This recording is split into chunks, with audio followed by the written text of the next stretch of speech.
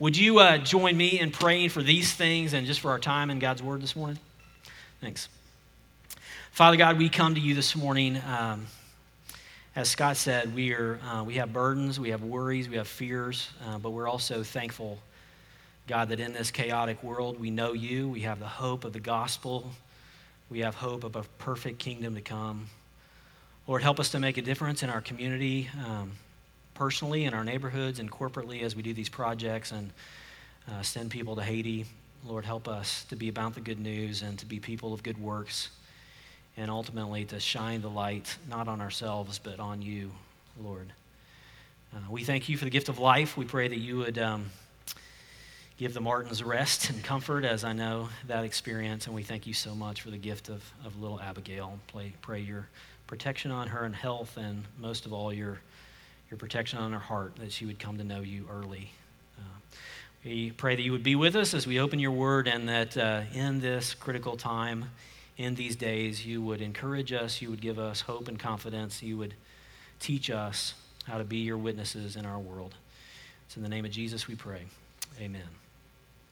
Okay, go ahead and turn in your Bibles to Daniel.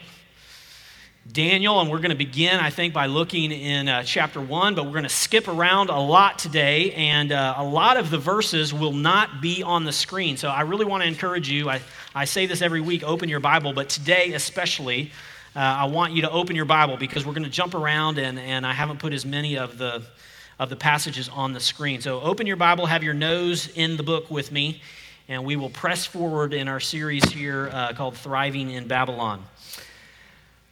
We live in crazy times, don't we? I mean, can I get an amen on that one? Somebody, please.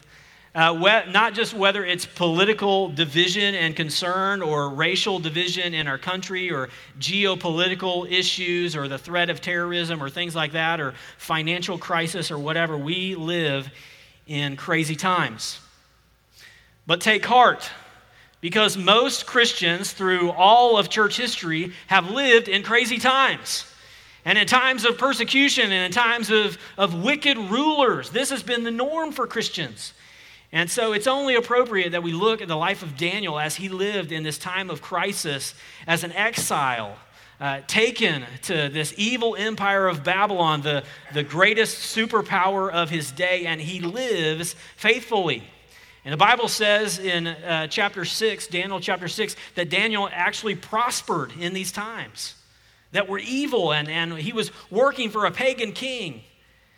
We need to know in this day, as Christians have known in centuries past, most of the Christian church history, through most of church history, how to be people of good news surrounded by a lot of bad news. How to be people of light in a world of darkness. How to be people of truth in a world full of spin and lies. To live faithfully in this time. As I've said in weeks past, there's no other time that we can live in. We can't escape this time. We can't go back to first century with Jesus and walk with him. We can't be a Christian with Daniel in the time of Babylon. We have to be faithful Christians today. There's no time machine. This is where God has placed us to live faithfully. So we have a lot to learn here from the life of Daniel, who accomplished this, and I think gives us a great sense of aspiration and encouragement as we do this today. As I've said in weeks past, as we look through Daniel's life, we really see three keys that helped him to thrive in his day. And those three keys being hope, humility, and wisdom. Hope, humility, and wisdom. And we're going to look at humility today. We're going to look at wisdom for the next 2 Sundays. The way we started this series was by looking at Daniel's hope. And we saw that Daniel's hope was not in the kingdom of Nebuchadnezzar. It was not in the kingdom of Darius. It was in no human earthly kingdom, but it was this hope that he had in an everlasting kingdom that was to come. You can read about that in chapter 2 or chapter 4 of Daniel. He had this hope, but it wasn't an earthly hope. It was a hope in the promise of God that he had been given. And so we said, as Larry Osborne has said, we have to realize the fact that God is in control of who's in control. Isn't that hard to believe today? God is in control of who's in control. Maybe the hardest verses to hear this morning, Daniel chapter 2. Go ahead and go there with me. Daniel chapter 2, verse 20 and 21. Look in there with me. Daniel 2:20. Daniel answered and said, "Blessed be the name of God forever and ever, to whom belong wisdom and might." And look at verse 21. He changes times and seasons. He removes kings and sets up kings. He gives wisdom to the wise and knowledge to those who have understanding. Did you catch that, verse 21? He removes kings and he sets up kings. God is in control of who is in control. He was then, he is today, and therefore, because he is good, because he is sovereign, because he has a plan for a good and perfect kingdom to come, we can trust him in the now. Amen. God's in control of who's in control. We have that hope. This morning, we're going to look at humility, how humility was a key trait of Daniel and needs to be a key trait for us as it was in our Lord. So as we think about humility, first of all, I want us to think about some poor ideas of humility. And by the way, the title of this sermon today is called Walk This Way. And I know that many of you know that my mama told me to walk this way and talk this way. And some of you didn't get that, okay? Anyway, walk this way, walk in humility. And in fact, before Mama told me to walk this way, talk this way, God, through the prophet Micah, told us to walk this way. Micah 6:8 says this: "He has told you, O man, what is good, to do justice, to love mercy, and to walk humbly with your God." God tells us through Micah to walk humbly with our God. Humility is something that when we know God in his grace, when we have received the gospel of Jesus Christ, we are humbled. And we're to walk in that humility, to walk this way. So first of all, bad ideas about humility. I think we get kind of out of sorts about this, and sometimes we think humility is something that it really isn't. There's some bad concepts of humility. Sometimes we think that humility just means a lack of ambition. That's not humility. That's laziness. To be humble is not to strive after something or to try to seek to be excellent in something. Humility is having a proper view of yourself in light of your abilities, in light of your own sin, in light of the cross and how God loves you in your sin. So humility is not saying I have no ambition. It's not being just a doormat for something or for someone. It's not just being lazy or without goals or aspirations. It's not being without skill. Humility is not being without skill. In fact, we see in Daniel chapter 1, verse 4, that Daniel was among the top of the top of his class. In Daniel 1:4, it says this, that as they took these youths from Israel, it said they were youths without blemish, of good appearance and skillful in all wisdom, endowed with knowledge and understanding and learning, and competent to stand in the king's palace. What are they saying here? That Daniel was among the brightest. He actually graduated at the top of his class at the College of Chaldea. He was educated in the religion of the occult and the philosophy of Babylon that day, and he went through that liberal education, and he graduated at the top of his class. He's a good-looking guy. He's got wisdom and understanding, and he's got competency, and he's respected. It's not that he's without ambition, and it's not that he's without competency, but yet we see through his life in how God has gifted him and where God has placed him, he's incredibly humble. We're going to see that, observe that in just a second.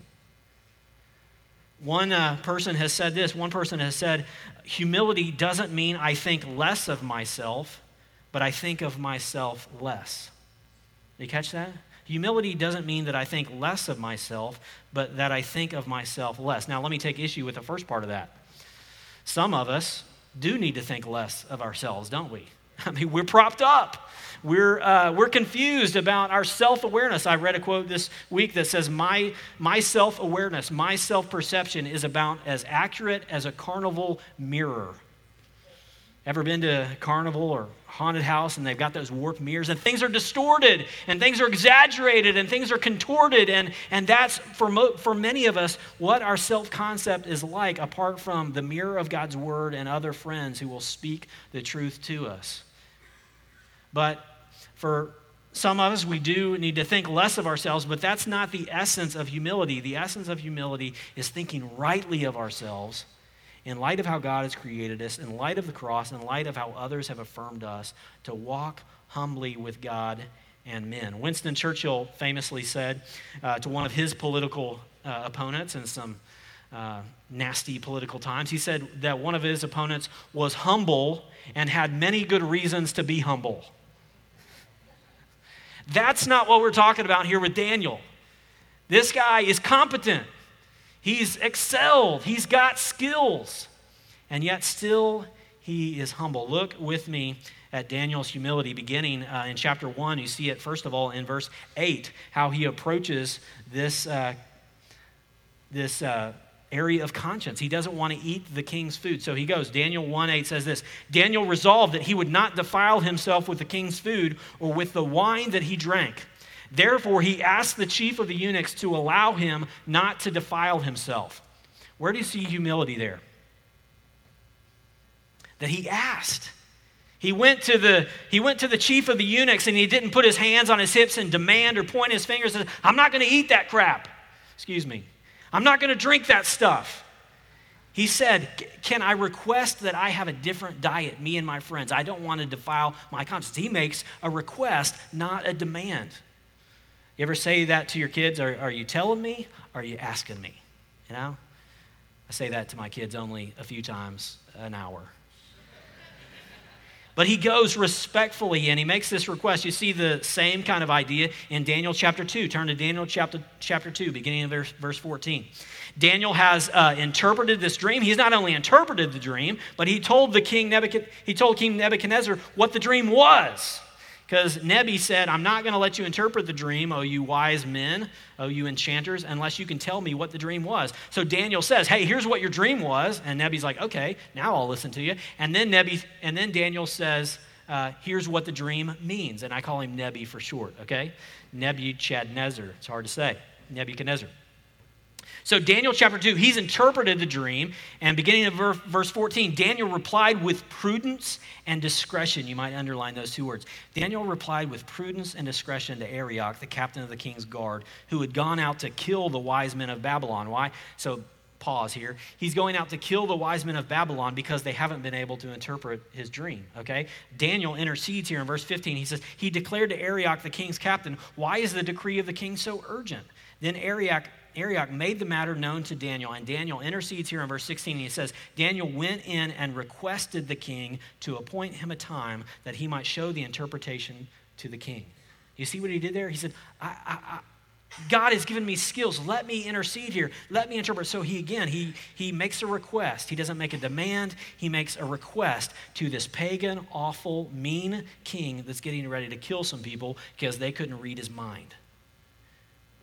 Daniel makes a request. And then he tells the king what the dream was and the interpretation of the dream. And again, in verse 30, look at verse 30 with me. Daniel says he doesn't take credit for what he's done. He doesn't take credit for his skills or the precision of his interpretation. He says, but as for me, this mystery has been revealed to me, not because of any wisdom I have more than all the living, but in order that the interpretation may be known to the king and that you may know the thoughts of your mind. What is he saying here? He's saying, I've got skills. I can interpret, but it's not because I'm great. It's not because I'm smart. It's not because I'm better than the other guys. It's because God has chosen me and revealed this to me. He's humble. All of his gifts, he gives glory back to God. And that's really true for all of us. You may be a genius. Your ACT may have been a 36, whatever you got. You may be incredibly athletic, whatever it is. And you probably honed those skills, but ultimately, the time that you were born, the parents that you were born to, the skills that you have ultimately are not yours. They are gifts from God. And Daniel realizes that, and it makes him and it keeps him humble. Moving on, verse 49 of chapter 2.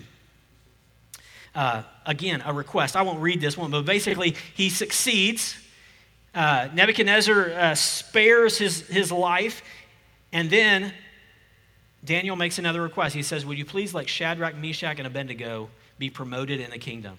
He makes a request. Again, flip over to chapter 4, Daniel chapter 4. Nebuchadnezzar has another dream, and Daniel interprets that dream in chapter 4. And the dream in chapter 4 is this dream of this huge tree with broad leaves. It's high and it's beautiful and has lots of fruit, but then the tree is chopped down at the base. And so Nebuchadnezzar, what's this mean? And Daniel interprets the dream. He says, the tree is you. Your kingdom is going to be chopped down. It's over, Nebi. You've judged Israel, but now your time for judgment is now.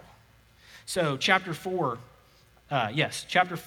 verse 19, read along with me. Then Daniel, whose name was Belteshazzar, he got his name changed when he was taken to Babylon. Daniel, whose name was Belteshazzar, was dismayed for a while, and his thoughts alarmed him.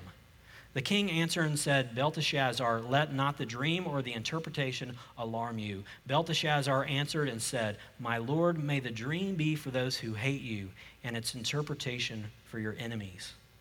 What's going on here? Daniel knows that the dream means, man, you're gone. Your kingdom is sunk. And Daniel, this follower of Yahweh, this follower of God who's been working for this pagan king, doesn't raise his hands and shout and say, nanny boo-boo, ha-ha, your time has gone. He is over. He actually is dismayed because somehow, as he served this king, he's developed an affection for him and a genuine love for him. It says that he was dismayed. And Nebuchadnezzar says, don't let it alarm you. He is alarmed somewhere. Even though he is working for the enemy, so to speak, he still has consideration. He still has love. He still has a certain amount of respect for the position and the person here that is the king. Isn't that amazing? If Daniel were in this position of power in a pagan kingdom, or working for someone that you or I thought was a really evil dictator or leader or something like that, many of us would accuse him of selling out. You're working for the bad guy. You're working for the enemy. Wouldn't we? But Daniel keeps his conscience clean and still works in this pagan company, works for this pagan government and maintains his purity, and still has a respect for the person who's king. Even though I'm sure he dramatically differed in opinion with him on many, many things, he kept his respect. How did Daniel get promoted? How did Daniel prosper? How did Daniel thrive? Well, it wasn't because he was disrespectful to the person over him. It wasn't because he pointed his fingers and said how evil the king was and talked down to himself righteously. He didn't get promoted. He didn't thrive by his disrespect. He didn't thrive by eye-rolling or saying, you're such an idiot. But he managed to respect the king and his position, even though he greatly disagreed with him. He's humble. It's fascinating in the book of Daniel how we have this wonderful example of humility, and it's clearly contrasted with this clear example of pride. That pride being the pride of Nebuchadnezzar. The pride of Nebuchadnezzar. Flip with me over to Daniel chapter 4. I guess you're already in Daniel chapter 4. But Nebuchadnezzar is not a humble guy. He's the opposite of humility. He's full of pride. He's full of arrogance. In fact, in chapter 3, Nebuchadnezzar says, okay, I want everyone to bow down and worship the statue of me. Okay? Not exactly humble, right? So Daniel, humble, Nebuchadnezzar, proud. So pick it up with me beginning in verse 29 of Daniel chapter 4. Daniel 4, verse 29. Earlier in the passage, Nebuchadnezzar had been warned, your time is over, your kingdom is coming to an end, right? The tree is going to fall. But then we pick it up in verse 29. It says, at the end of the 12 months, after he had received this warning, this prophecy of judgment, at the end of the 12 months, he was walking on the roof of the royal palace of Babylon. And the king answered and said, is not this great Babylon, which I have built by my mighty power and as a royal residence and for the glory of my majesty? Do you see any pride in verse 30? Just a few times, if you underline my. Verse 31, he goes on, while the words were still in the king's mouth, there fell a voice from heaven, O King Nebuchadnezzar, to you it is spoken, the kingdom has departed from you and shall be driven, and you shall be driven from among men. and your dwelling shall be with the beasts of the field, and you shall be made to eat grass like ox. And 7 periods of time shall pass over you until you know that the Most High rules the kingdom of men and gives it to whom he will. Now let me stop right there. That phrase in verse 32 is repeated 3 times in chapter 4. Until you know that the Most High rules the kingdom of men and gives it to whom he will. And folks, it's still true today. The Most High rules the kingdom of men and gives it to whom he will. I'm sorry to say. And yet I'm happy to say he's still sovereign. And what's happening here? Nebuchadnezzar has set himself up a statue to be worshiped. He's taken credit for everything that God has given to him. And what is God's judgment on his pride? It's fascinating the way God judges him, because Nebuchadnezzar has set himself up as more than a man, as a god, if you will. And how does God judge him? By making him less than a man. A beast. Isn't that fascinating? Move on, verse 33. Immediately, the word was fulfilled against Nebuchadnezzar. He was driven from among men and ate grass like an ox, and his body was wet with the dew of heaven, till his hair grew as long as eagle's feathers, and his nails were like bird's claws. He has not only been humbled, he has been humiliated.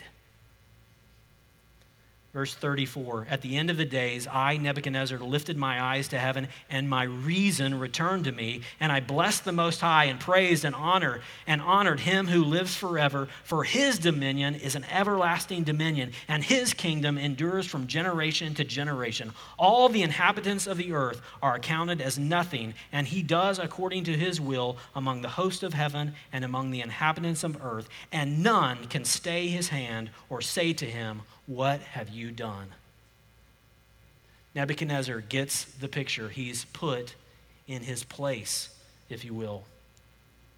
If you move on down, verse 36, at the same time my reason returned to me, and the glory of my kingdom returned. My majesty and splendor returned to me. My counselors and my lords sought me, and I was established in my kingdom again, and still more greatness was added to me. Verse 37, now I, Nebuchadnezzar, praise and extol and honor the King of heaven, for all his works are right, and his ways are just, and those who walk in pride he is able to humble. Those who walk in pride, he is able to humble. And we and I should be humbled by those words this morning. God will not give his glory to another. He will not let you take glory for yourself that is not rightly yours. He who walks in pride, he is able to humble. We won't take the time to look there, but I encourage you to look in chapter 5 on your own time, where Nebuchadnezzar's son becomes king after Nebuchadnezzar, and Daniel goes to him at the time of Darius and says, here's what's happened to your father because of his pride, and here's what's getting ready to happen to you because of your pride. And Belshazzar, all the names are confusing in this book, Belteshazzar, and then Belshazzar is the next king. Hard to keep that straight, right? Belteshazzar is Daniel, excuse me. So Belshazzar is warned by Daniel about his pride also, just like his father's, and that night, he's killed. Nebuchadnezzar, full of pride. Daniel, full of competency, but full of humility. Jonathan Edwards called pride the worst viper that is in the human heart and the greatest disturber of the soul's peace and sweet communion with Christ. Edwards ranked pride as the most difficult sin to root out and the most hidden, secret, and deceitful of all lusts. Let me take you one more contrast between Nebuchadnezzar and Daniel. Nebuchadnezzar, chapter 4, verse 4. Go there with me. Daniel 4:4. I want you to examine, this is before the second dream, I want you to examine Daniel's peace, Daniel's nerves, Nebuchadnezzar. Pick it up here with me in verse 4. I, Nebuchadnezzar, was at ease in my house and prospering in my palace. Now let's stop right there. How's that look? How's that feel? Here's Nebuchadnezzar. He says, I, Nebuchadnezzar, was at ease in my house and prospering in my palace. Here's a guy, maybe one of a handful, maybe less than half a dozen men in the world who have known the power and the authority and the money, the prominence, the power, all that stuff. Nebuchadnezzar, probably one of half a dozen men in the world who have ever experienced this kind of power. He's in his house, at ease, prospering in his palace, but then, look at verse 5. I saw a dream that made me afraid. As I lay in bed, the fancies and the visions of my head alarmed me. Here's a guy that knows power that none of us will ever know. He's at ease, he's prospering at it, and yet, as he lays his head down at night, he can't sleep. He's got everything he wants. He's got all power. He's got every need met. And he can't sleep. He's fearful. He's anxious. He's scared that his kingdom will fall. He's scared of his enemies. He's scared of this dream that he sees.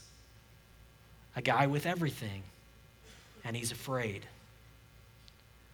Contrast, Daniel chapter 6, verse 10. 6, verse 10. In chapter 6, Daniel's friends, so to speak, I say friends in air quotes, Daniel's friends, the other satraps, the other leaders in the king's palace, they set him up. They're jealous of him. Out of pride, they're jealous of Daniel. So they set this trap. They say, if we're going to find any fault in Daniel, it's going to be about his religion. So they set up with King Darius, they say, make this rule that if anyone that prays or worships anyone other than you, they'll be cast in the lion's den. We've all heard this story, right?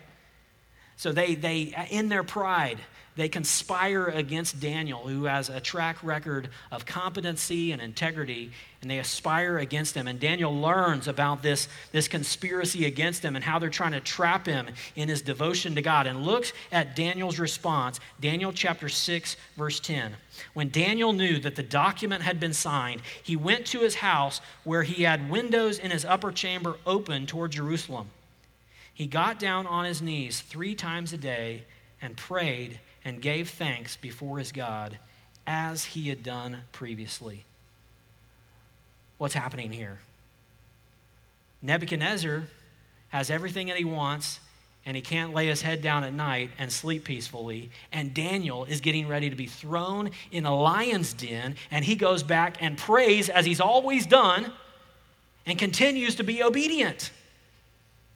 And not only, folks, notice there in verse 10, not only is he praying prayers, God deliver me, God help me, God get my enemies, but the prayers, do you see what kind of prayers that it says that he prayed?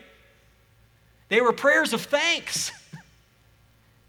Now, if you were getting ready to get your head chopped off or being thrown into the lion's den because of your religion, would you go back to your home and pray, as it has been your pattern, and pray prayers of thanksgiving to your God? Would you do that? Could you do that as Daniel did? I couldn't. Let me ask you another question. If you lived in a country that you were desperately worried about what was happening and what the next 4 years were going to look like and how that was going to affect your kids and your family and your grandkids as they grown up, if that scenario happened to you, could you go back to your home or could you go back to your place of worship and thank God that you've been placed here for this time, in this purpose, in this place, in this country? Folks, we're living in exile. We're living in Babylon. And yet, folks, we have an incredible opportunity before us. Even if we get thrown in a lion's den, even if the fabric of our country falls apart, to continue to be faithful as we have always done and take our cues not from the earthly king, but from the King of Kings and the Lord of Lords. Amen. Nebuchadnezzar, scared, afraid, he has it all. Daniel, under threat of persecution, and he prays and he gives thanks. Let me draw this contrast between the two again. I wrote it down like this. Humility draws others to you. Pride distances others from you. When you're humble, success doesn't go to your head. When you're proud, success never leaves your head. When you're humble, failure doesn't crush you. When you're proud, failure continually haunts you. When you're humble, you feel thankful. When you're proud, you feel entitled. When you're humble, you're easily satisfied. When you're proud, you're easily frustrated. Are you humble? Am I humble? Man, that's tough. 1 Peter chapter 5, verses 5 through 7. Peter writes it like this.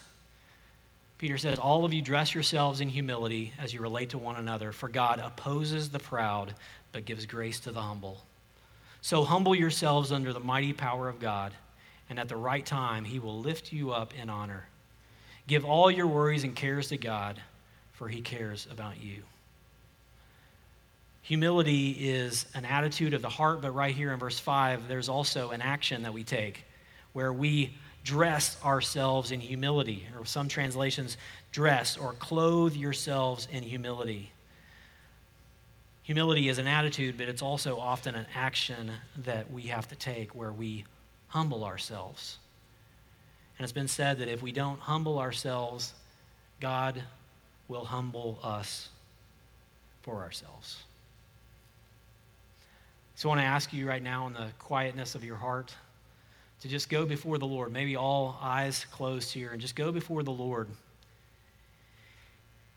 and ask him to search your heart and see where is it that you need to humble yourself. Where do you need to humble yourself before him? Where do you need to humble yourself perhaps before someone else? Let me give you a moment to think about that.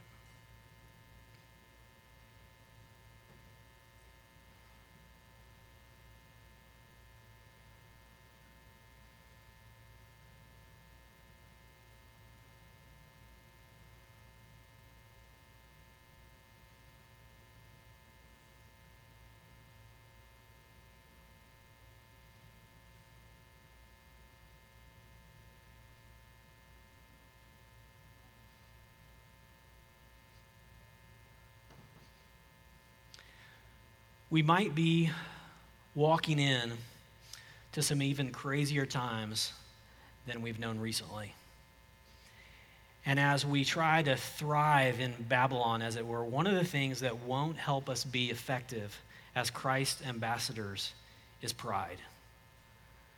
To be able to take a stand for the gospel of Jesus Christ, that Jesus is the one way to heaven, will be tough. But to make that statement in humility will be even tougher. But that's what we have to do. To make a stand for what we believe is moral and right and good and beautiful and true.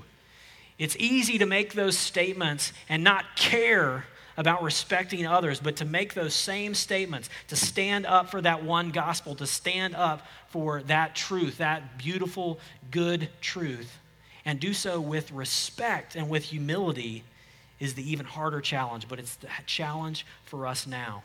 And if we just bolt out of here with truth, but wearing that truth in pride, that's not what God would have for us. The greatest example of humility in all the world was the Son of God, Jesus, who came to this earth, had all power, had all authority, had every reason to brag, and yet came in humility. And showed that humility ultimately through the cross. Mark 10:45 says, even the Son of Man came not to be served, but to serve and to give his life as a ransom for many. Jesus is the motivation. Jesus is the power to live with humility in a broken world. He didn't have to come. But he left the perfection of heaven to come to this broken earth and humbly give himself for us. As we look at Jesus, we see humility. As we look at the cross, we're made humble, because as we look at the cross, we see that we're sinners. The cross shows us that none of us are good enough on our own. We had to be humbled through the cross. So as Christians, because of the cross, we can't be proud, but we also need not despair. The cross crushes our pride because it says we're so bad, Jesus had to die for us. But it picks us up out of despair because it says that Jesus loved us so much, he died for us. He willingly died for us. To walk in humility, we look at Jesus. To walk in humility, we look at the cross, which says you're so bad, you're so messed up. It required the Son of God on a bloody cross. But don't despair, because he loved you so much, he was glad to do it. As we come to the communion table this morning, we're reminded of the ultimate act of humility. God in flesh, sent to this world, who hung on a cross to pay our sins. Would you bow your heads and pray with me? I want to invite our communion servers to go ahead and come forward and take your place as well. Maybe you're here this morning and you've been humbled. Maybe you're here this morning and you realize the pride of your heart is to live as your own king, and you haven't yielded your life to the King of Kings and Lord of Lords, and you need to do business with God right now and just say, Lord Jesus, thank you for humbling yourself to this earth to pay for my sins. And Jesus, I come to you now in faith and ask that you would change me and that you would help me to live a life in light of your humility, in light of your sacrifice for me. If you've never understood the gospel, if you've never seen the humility of Jesus for you, I encourage you to pray that right now. For the rest of you, I encourage you just to examine your heart and come forward. As you come forward, you'll take the bread and dip it in the cup, and you'll be reminded of the body and blood of Christ shed for you. For God so loved the world, he humbled himself, gave his one and only Son. Father God, we come to the table this morning in humility, knowing that we were worse than we think we are, but we are more loved than we could ever imagine. We thank you for Jesus. We thank you for the wonderful cross, and pray that through this act you would empower us to go and live lives of truth and lives of humility. It's in his beautiful name we pray. Amen. Come and celebrate.